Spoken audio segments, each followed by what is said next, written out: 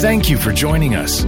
Our goal at Church of the Rock is to help you know God, live free, and find purpose. To learn more about us, please check out our website at churchoftherock.ca or stay connected with our free app available for Apple and Android devices. We want to welcome you, first of all, of course, that are here in person, and all of those online. Let's give them a shout. We have people that join us throughout the city, across the nation, around the world, and we're always so grateful that we can all be together and enjoy this technology, right? So I'm going to throw you a little curveball today because it was announced that today's message was entitled Every Ship Has a Heading. I am going to do that in a couple of weeks. And I am calling an audible this morning, and I'm changing my title. So we've been in this series called The Discipleship, and we've been learning about what discipleship is. That it is becoming what? A fully committed follower of Christ. Thank you to nobody that said that with me. And to be fully committed followers of Christ. That is the definition you've heard again and again and again of a disciple. We've been using this little metaphor of a ship. We're calling it the DiscipleSHIP. And we've been using the ship as an example as to what discipleship is. And so week 1 was every ship has a captain. Week 2, every ship has a name. Week 3, every ship has a helm. Week 4, every ship has an anchor. Week 5, every ship has a crew. And today my message is entitled, Every Ship Has a Cost. And here's the thing that you probably know about ships. There's really not too many things in this world that are more expensive than a ship. How many of you have been on a cruise ship? A bunch of you have been on a cruise ship. Here's the average prices of cruise ships in different cruise lines. You've got right sort of in the middle there, Carnival at $500 million per ship. But they, of course, can be a lot more expensive than that. The most expensive cruise ship in the world is the Allure. And here it is, $1.5 billion. That's more money than I make in an entire year. I mean, that's just like a crazy amount of money. And I thought just for fun, because you know I love boats and I love ships and I love talking about this stuff. And so I thought I would talk about celebrities, because celebrities, as soon as they make money, you know what they do? They go out and buy a yacht. And so I'm going to show you some celebrity yachts and give you the price tag just for fun, because I looked them all up. And so the first one is this one. This is Steven Spielberg's Seven Seas, $200 million. Apparently there's money in making movies. Who knew? And this next one belongs to Beyonce and Jay-Z. It's a $70 million yacht, the Galactica Star. But, you know, they're a two-income family, so they can afford something like that. You get that, right? This is kind of an interesting one. This one here, this belongs, are you ready for this? Belongs to Johnny Depp, or it used to. Kind of interesting because it's old school. Kind of looks a little bit like a pirate ship, doesn't it? But he sold it recently to J.K. Rowling of Harry Potter for $25 million. It's called the Arriva. I like this one too. This is a beautiful yacht. This one's owned by Bono of U2. He's got $15 to $20 million into this. Apparently, he doesn't give all his money to charity. Just saying. And the last and final is my favorite, of course, because I love the motor cats. And if you look real close, you can see him standing up there. That's Rafael Nadal, tennis superstar. He only has to win like 3 tournaments to own this thing. $6.5 million for the Great White. So I throw that one up there because if any of you are looking for some Christmas present ideas for your pastor, there's a possibility, something I really like. But here's the thing about ships. You realize that yachts and ships are extraordinarily expensive, but what we never think is they cost an immense amount of money to run, to own. I mean, you have to crew them, you have to insure them, you have to put fuel in them. If you have to ask how much that costs, you can't afford it. And if you go anywhere, the average port is somewhere between $1,000 and $2,000 a day to dock your boat. So most of us can't own one of these. I actually don't want to own a yacht. I want a friend that owns a yacht. That's what I want. Well, there's one more ship I want to talk about just for a moment, because everybody's probably wondering how much this ship costs to build, and it's the Starship Enterprise. And the Starship Enterprise has actually been built. It's in China. The owner of NetDragon video game built it as their headquarter building in China. It's a full-size replica, 853 feet long, at a price tag of $100 million. So there you go, the Starship Enterprise. Couldn't miss my reference. So what we're going to be talking about today, of course, is the cost of discipleship. And I'm going to tell you a little story that you're all familiar with and then take an interesting turn on it. So we remember Matthew chapter 16. Jesus is hanging out with his disciples and he asks them this question. He says, who do people say I, the Son of Man, am? And so they said, well, some say you're John the Baptist or Elijah or Jeremiah or one of the prophets. He says, but who do you say that I am? So Peter, in a rare moment of lucidity, stands up and he says, you are the Christ, the Son of the living God. Now, Jesus is so thrilled with Peter because he almost always gets the questions wrong, right? He's so thrilled with him and he says, blessed are you, Simon Bar-Jonah, for flesh and blood has not revealed this to you, but my Father in heaven. How many of you would agree? So far, this has been a pretty good day for Peter, wouldn't you think? I mean, he won one. Nailed that. I mean, I can just imagine him swinging his arms and swaggering all day like I do with his nostrils flaring. I mean, he's doing so well. Wait till you see what happens next. It's fantastic. It's right after this. You're going to love it. So we're in Matthew chapter 16, verse 21, and it says this, from that time Jesus began to show his disciples he must go to Jerusalem and suffer many things from the elders and the chief priests and the scribes and be killed and be raised the third day. Then Peter took him aside and began to rebuke him, saying, far be it from you, Lord, for this shall not happen to you. But he turned and said to Peter, get behind me, Satan. You are an offense to me, for you are not mindful of the things of God, but the things of man. Oh my. Talk about a reversal of fortune. I mean, just moments later, he was saying, blessed are you, Simon Bar-Jonah, you finally got one right. Buoyed with confidence, he rebukes Jesus for saying that he's going to suffer and die. And Jesus turns to him and says, get behind me, Satan. How surprised do you think Peter was with that? He just called me Satan. What happened to blessed be Simon Bar-Jonah? I like that one a whole lot better. Well, let's carry on and see what else happens because this is where I'm going. This is where we're going to drill down in this very next verse. Then Jesus said to his disciples, if anyone desires to come after me, let him deny himself and take up his cross and follow me. For whoever desires to save his life will lose it, but whoever loses his life for my sake will find it. For what profit is there to a man if he gains the whole world and loses his own soul? For what will a man give in exchange for his soul? For the Son of Man will come in his glory of his Father with his angels, and then he will reward each according to his works.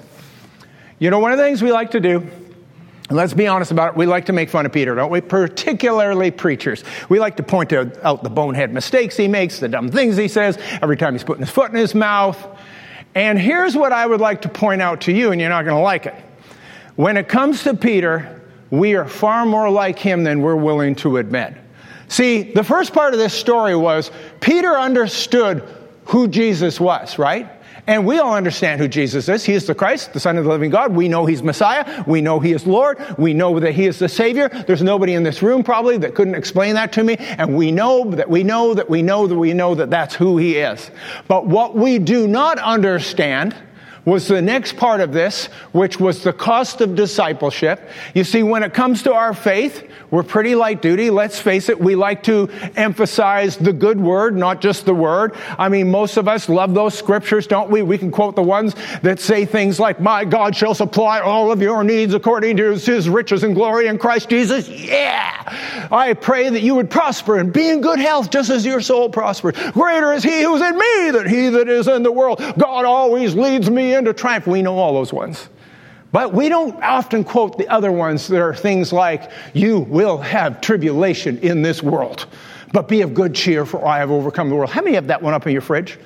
How many have the one up in your fridge that says, all who desire to live godly will suffer persecution in this world? Anybody got that fridge magnet? They don't even sell fridge magnets like that. And we are far more like Peter than we think. We understand who Christ is as the Savior, but we don't understand who he truly is as the Lord, and we truly don't understand the doctrine of suffering.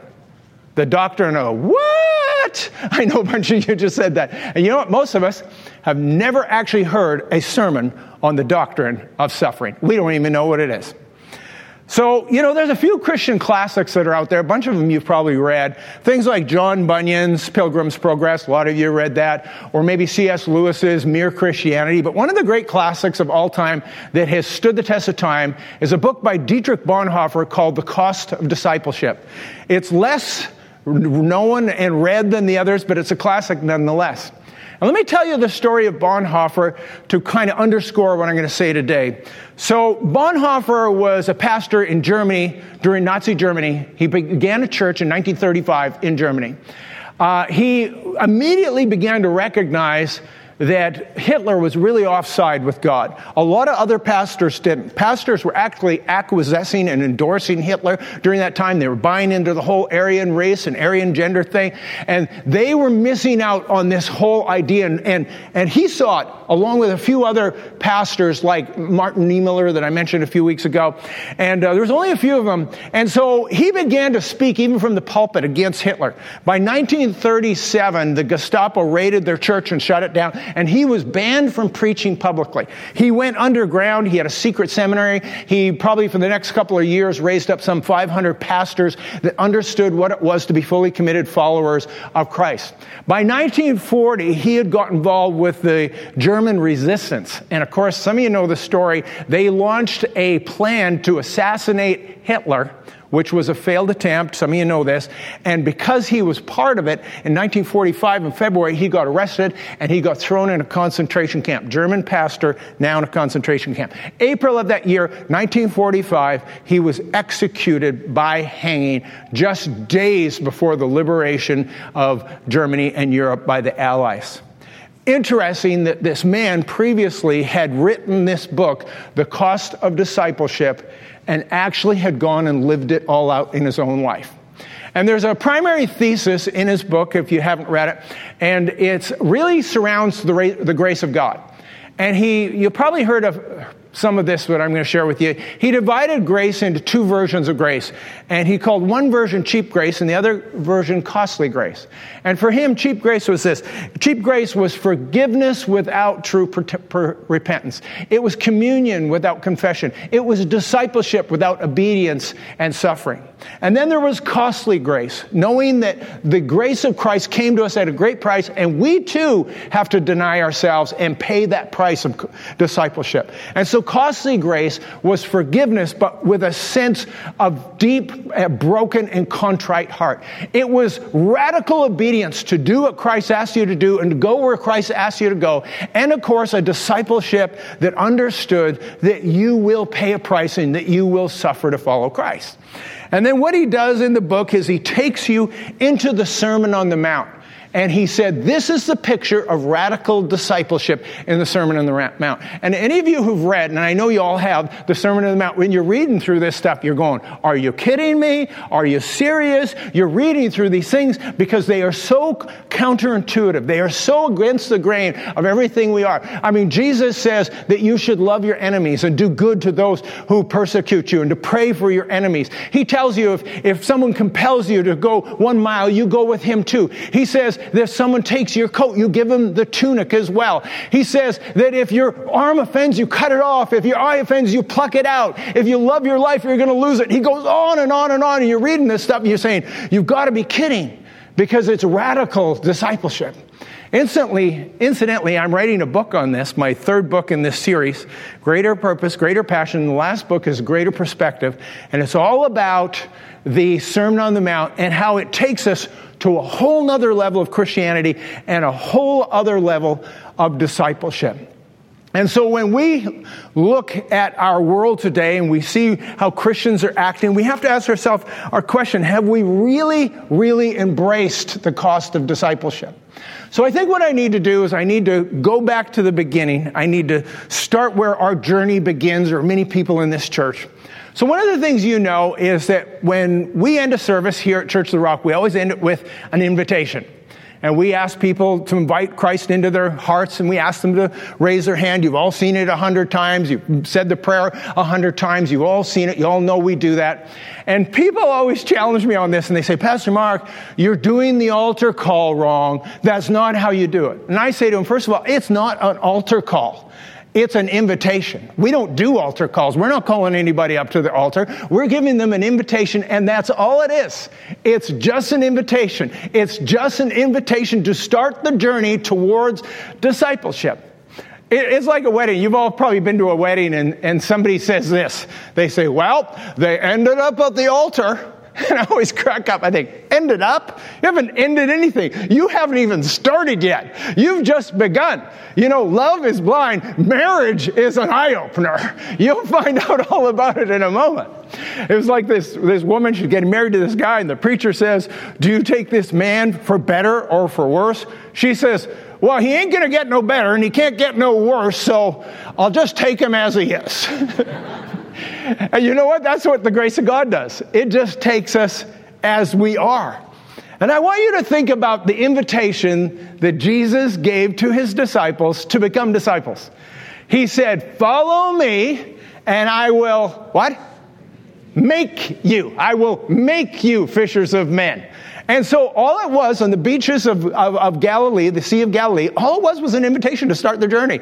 It wasn't the end of anything. It was the beginning. He says, follow me and I will make you fishers of men. Or in other words, I will make you disciples. And so did he pick them because they had it all together? Hey, they had nothing together. They weren't prepared for anything. He says, look, accept the invitation, follow me, and I will make you fishers of men. See, on that metaphor, let me ask you this question. If you go fishing, what do you do first? Do you catch the fish first or clean the fish first? It's not a trick question. You have to catch them first. You have to catch the fish first, and then you can clean them. So somebody reminded me, we were doing the exchange this week, and someone reminded me of a story I'd actually almost completely forgotten about. And it was about the very first Bible study I ever taught. And I'll tell you, it's super embarrassing, but I'll tell it anyway. So after I came to Christ, I had a bunch of heathen friends. We were just a bunch of rabble-rousers. I came to Christ. I was really interested in leading my friends to Christ and teaching them about things of God. And I came out with this great idea to start a Bible study for my non-Christian friends, and I called it, you ready for this? I called it B&B. Bible and beer. That's what it was called. And so Tuesday night, I invited all my friends over for Bible and beer. I said, you bring the cases of beer, I'll bring the cases of Bibles. They all had beer or knew where to get it. None of them had Bibles. No, my friends were such boneheads. I mean, imagine this. They thought, there's beer? I'm coming. They came to a Bible study because we had beer. And so all these friends of mine came to this Bible study. They didn't know Jesus from Adam. They didn't know anything. And they all show up. They bring their cases of beer. I handed out Bibles. We sat there all night drinking beer and studying the Bible. Now, this is even a funnier part of this. So I had no idea what I was talking about. I just was teaching from the Bible stuff. I didn't even know what I was talking about. I was just making it up as I went along. Nobody noticed. You know what? Some things haven't changed much, right? And I know some people look at that story and go, Pastor Mark, that's ridiculous. What would Jesus say? I don't think Jesus would have been too upset about that, because all it was an invitation to start where you were. But here's my question for you. What would you think if me and my friends stayed there and we never moved and we never progressed and we were still doing Bible and beer? Imagine this, if you were part of this church and this morning we announced we're starting a new Bible study called Bible and Beer. Bring your beer, bring your Bibles if you have one. I mean, you would think that's ridiculous. But you see, you have to start somewhere. We begin the journey with the follow me. So here's where we go. Because once we accept the invitation, there is an immense price to pay. He said this. We'll go back to the verse. I'll read it to you again. He says, if anyone desires to come after me, let him deny himself and take up his cross and follow me. So if you accept the invitation, he says, now this is what I need you to do. I need you to deny yourself, and I need you to take up your cross. Did you catch it? It's not his cross. Jesus is the only one that could take up Jesus' cross. He and he alone went to the cross, and he did it once and for all. It's done. We don't have to take up his cross. That's not what it's saying. He says you have to take up your cross. And what we're going to discover today is that every one of us, if we're a disciple of Christ, we have an individual cross that we ourselves must bear. And we even have that expression in our culture, don't we? Everyone has a cross to bear. Everybody has their cross to bear, right? Your mother-in-law moves in with you and you say, oh, that's my cross to bear. I mean, people use this all the time. They understand what it means. It means that, you wouldn't otherwise choose to do this, but it's what you've got in life and you understand that's how life works. And so you accept this. And so every single one of you, regardless where you are, you all have a cross to bear. I can't point out all the crosses there are. You and only you alone can figure out what Christ is asking you to do and what he is asking you to bear and the cross he's asking you to carry. But I can give you some categories. And so here it is. I'm going to throw it on the screen. Every ship has a cost. And when it comes to discipleship, the cost of discipleship kind of takes on three forms. Either physical, relational, or emotional. And when I talk about physical cost, I'm actually including material cost. I'm referring to financial cost, perhaps, anything within the physical or material world. And here's what Paul says about it, because Paul's sort of fascinating, because towards the end of his life, he's writing from prison, and he's talking about the longing of his heart. And he talks about where he had been and who he was as a person, and how he was willing to give it all up and count it all as rubbish for this. And this is what he says his goal is. Philippians chapter 3, verse 10. That I may know him and the power of his resurrection. I'm going to just pause there for a moment. We all know that. We love that. I mean, how many of you want to know God? How many of you want to know the power of his resurrection? Oh, yeah, the power of his resurrection. Oh, we love this verse. You know what we don't love? The next part of the verse. Because the next part of the verse says that you may know him, or I may know him, and the power of his resurrection, and the fellowship of his suffering, being conformed to his death. Why do I always skip over that part? Why is it we don't really understand that? And I think when we look at North American Christianity today, I don't think we get this. See, Christianity is, if we look at Jesus' teaching, he actually told us in our text that you would deny yourself, take up your cross, follow me, and he says, and there will be a reward for you in heaven. And I think if there was aliens appeared from outer space and they looked down at North American Christianity and maybe they tuned into the TV stations and they started watching televangelists, I think they would get the impression that Christianity believes that paradise should be here on earth and you should get your reward here and now.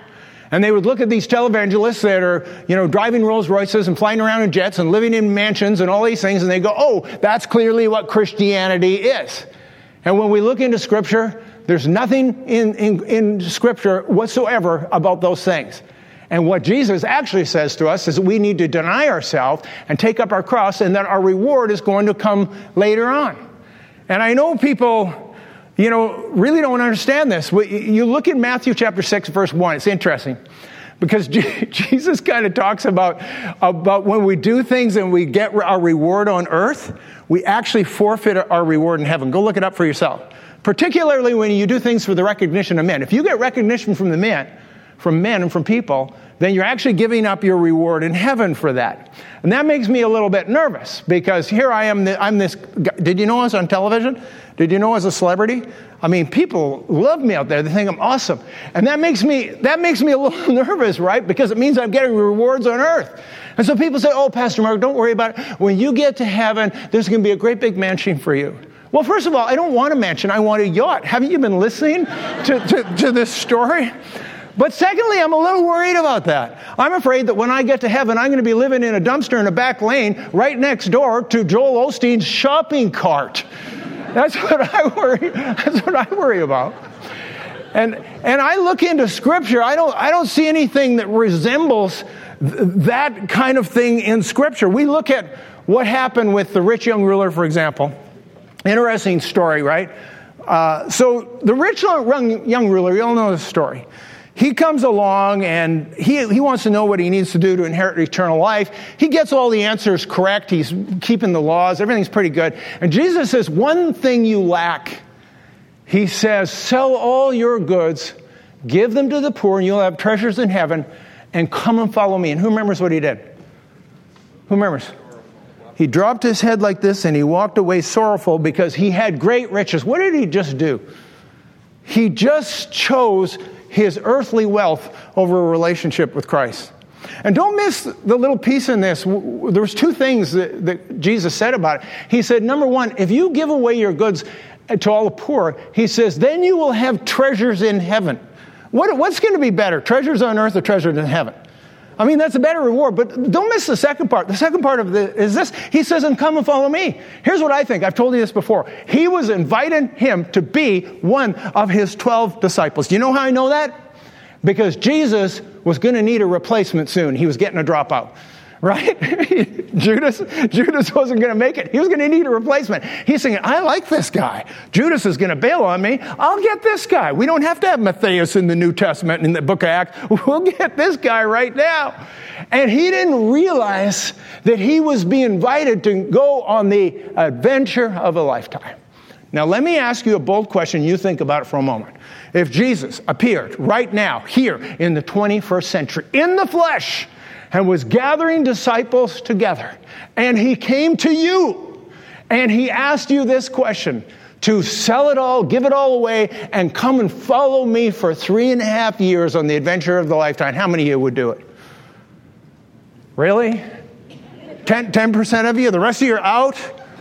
Are you missing this? Are you missing this? You're identifying with the rich young ruler? Is that where you're going with this? Just help me out here. He came in the flesh. He asked you, I'm going to repeat the question. He asked you to be one of the 12. How many are in?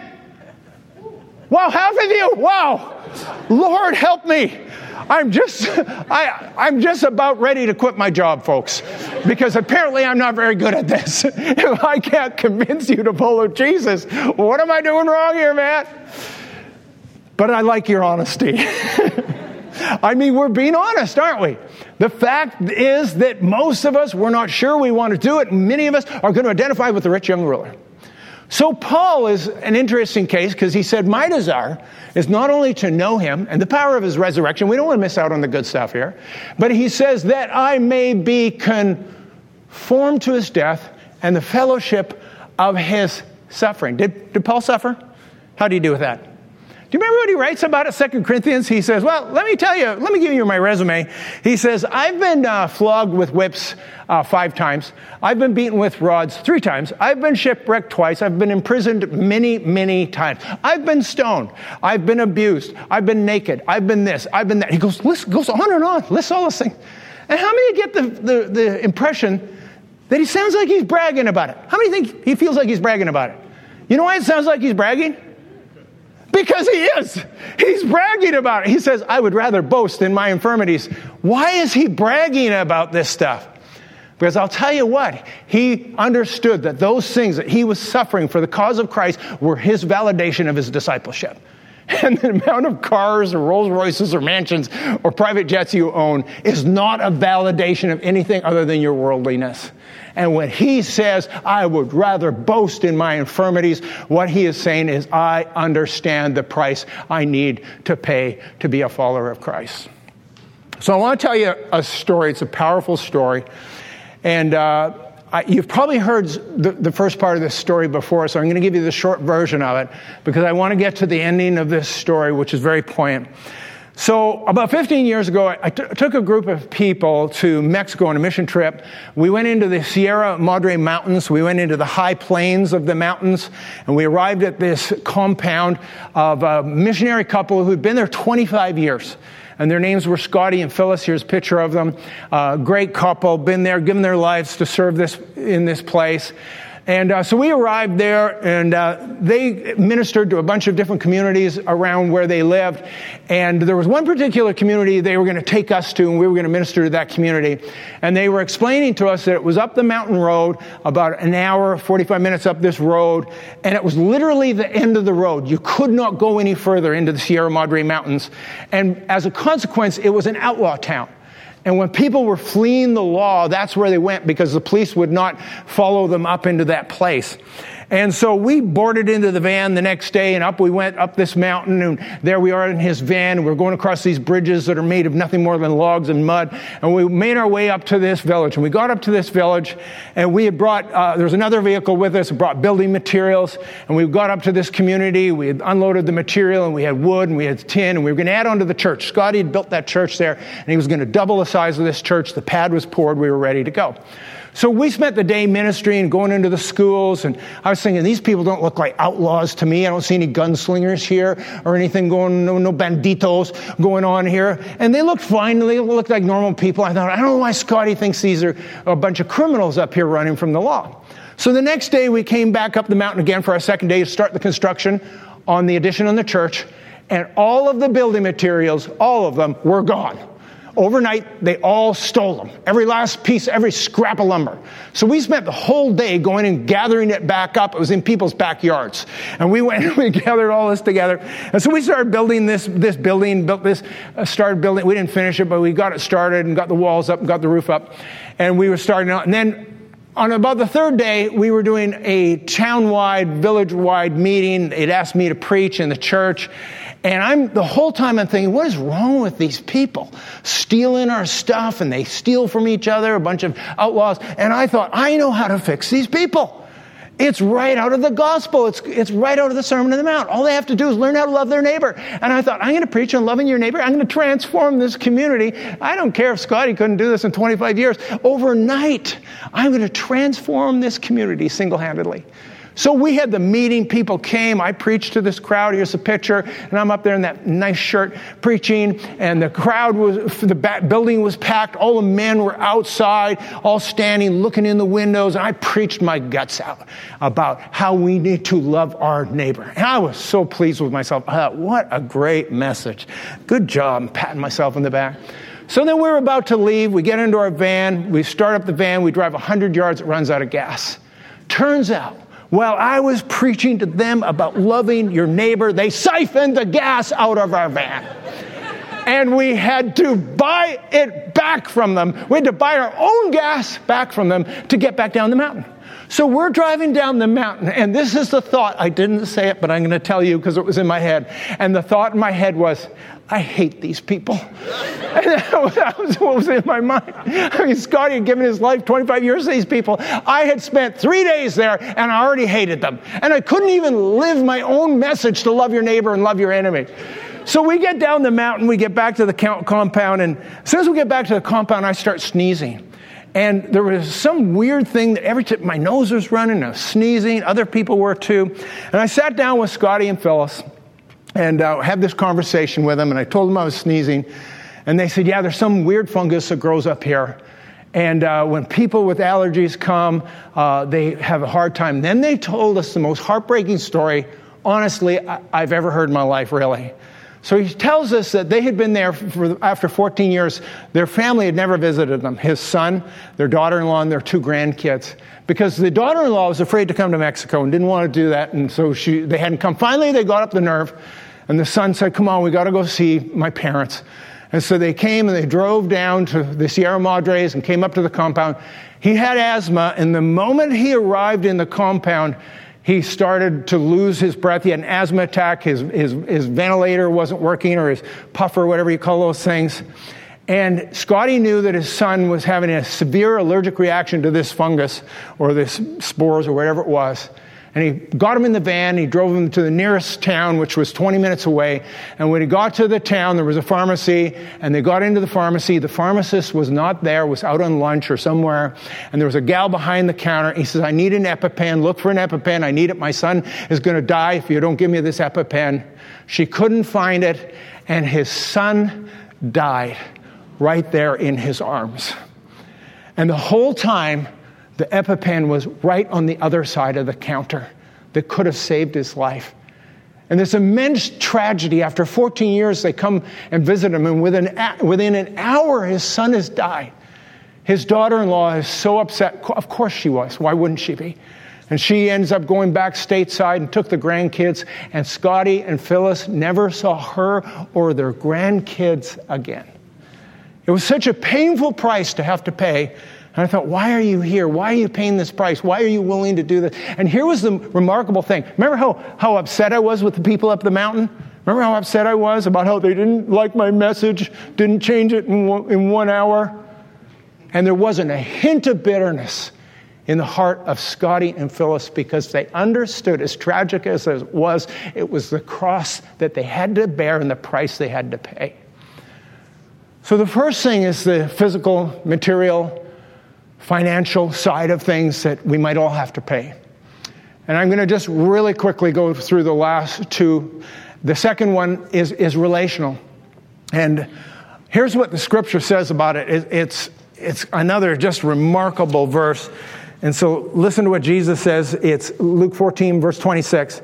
He says, if anyone comes to me and does not hate his father and his mother and his wife and his children and brothers and sisters, and yes, even his own life, he cannot be my disciple. And whoever does not bear his cross and come after me cannot be my disciple. And I know we don't understand that. We said, why would he want us to hate our family? That doesn't sound very virtuous. I know some of you hate your family, but trust me, it's not noble, it's not virtuous. You're missing the point. He is not saying we are to hate our family. What he is saying is that when you follow Christ, there is a chance, there is a potential that they will be offended with you and they will turn against you, and you have to decide who you're going to love more. Are you going to follow Christ and be willing to pay the price relationally? And he refers to that as taking up your cross and following him. And I want you to regard Mary for a moment. Remember Mary, Virgin Mary? She was told she would bear this child. She was a virgin. And she says, let it be done unto me according to your word. So she accepted the invitation. What was the price that she would have paid for that? She would have been so reproached in her community in the first century, an unwed mother. I mean, her parents, how would they have felt about their daughter being an unwed, pregnant woman? And how about Joseph? Well, we know how he felt about it. He was going to put her away until the angel spoke to him and said, no, this is my plan. The reproach, the price that she was willing to pay to follow him was an extraordinary price. Do you know that in many Muslim and Hindu countries and many other countries around the world, when people come to Christ, they get disowned by their own family? And they have to decide, am I going to follow Christ, even if it means that I might have to give up my family? It's a big thing to ask. And I know there's some of you, even in this room right now, that when you came to Christ, you lost friends and you lost family and people have turned against you, and you had to make that decision. And you realize, this is my cross to bear. I have got to be willing to pay the price, even relationally, to follow him. So the first thing is physical. The second thing is relational. And the last and final thing is emotional. So Paul talks about that. Remember, he lists all these things. He talks about his flogging and beating and stoning. And then he starts to get into the emotional stuff. And he says, and weariness and tiredness, and I have been abandoned, and I have been persecuted, and I've been left behind. And he says, not to mention all the daily deep concerns of the church that I bear in my heart. And the emotional cost of following Christ is a very real thing. And this is the world I come from, so I'm going to talk about this. When I look at pastors, the price they pay, they don't actually have to go to the developing world somewhere. They don't have to travel. They can sleep in their own bed. Do you know that we actually get paid for this? They pay me to do this. Can you believe this? I would do this for free. And yet we have this other price that we pay. Because you know what? We're the guys that are there when people are in their darkest moments of life. And we're the ones who are there. Many times I've been there at a bedside when someone has passed away and been there with their loved one. We lost someone in this church last night. And we're there when people are in their lowest moments and they're acting out and they're behaving badly, and we're struggling with their issues of life and family and tragedy and struggles they've had. And we're sometimes those people that get beaten up by their words. It's true. I mean, the criticism, you're trying to do well and you end up getting criticized for it. It's bizarre. One night I was meeting with a couple after hours. I thought I was alone in the office. And the husband, I'm not joking, he shouted the F word at me for half an hour straight. Finally, he left, and I'm thinking, oh my goodness. I let them out the door, and as I walked by, one of the gals was working late just down the hall from me and heard every word. And I said, I am so sorry you had to hear all of that. To which she said, oh, it's just like what it's like at home.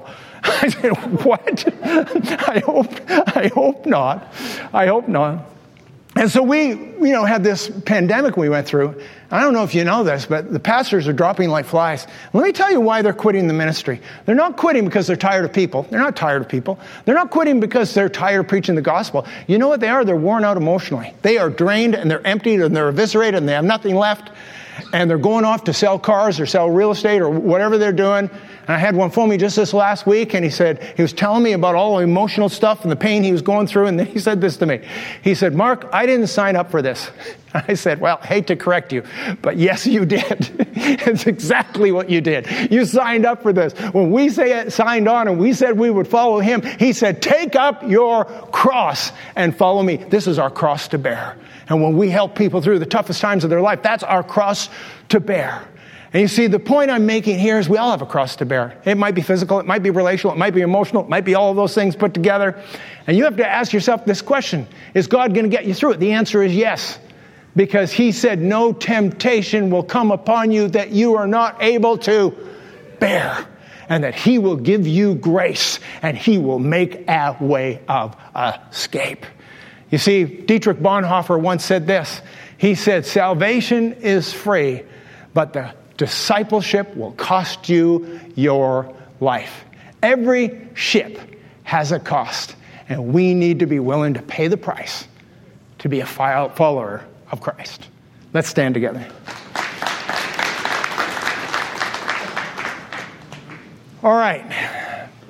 We're going to do something here we always do. I said I was going to do it, and we're all going to bow our heads, close our eyes just for a moment. And I'm going to ask you to pray something today. I asked you if you would follow Jesus and go for 3.5 years. I might make you pray that today. And so we'll see where that goes. But first of all, we begin at the beginning. And the beginning is the invitation. And if you're here today and you've never made that decision to follow him, you've never invited him into your heart to be your Lord and Savior, I want to give you an opportunity to do that.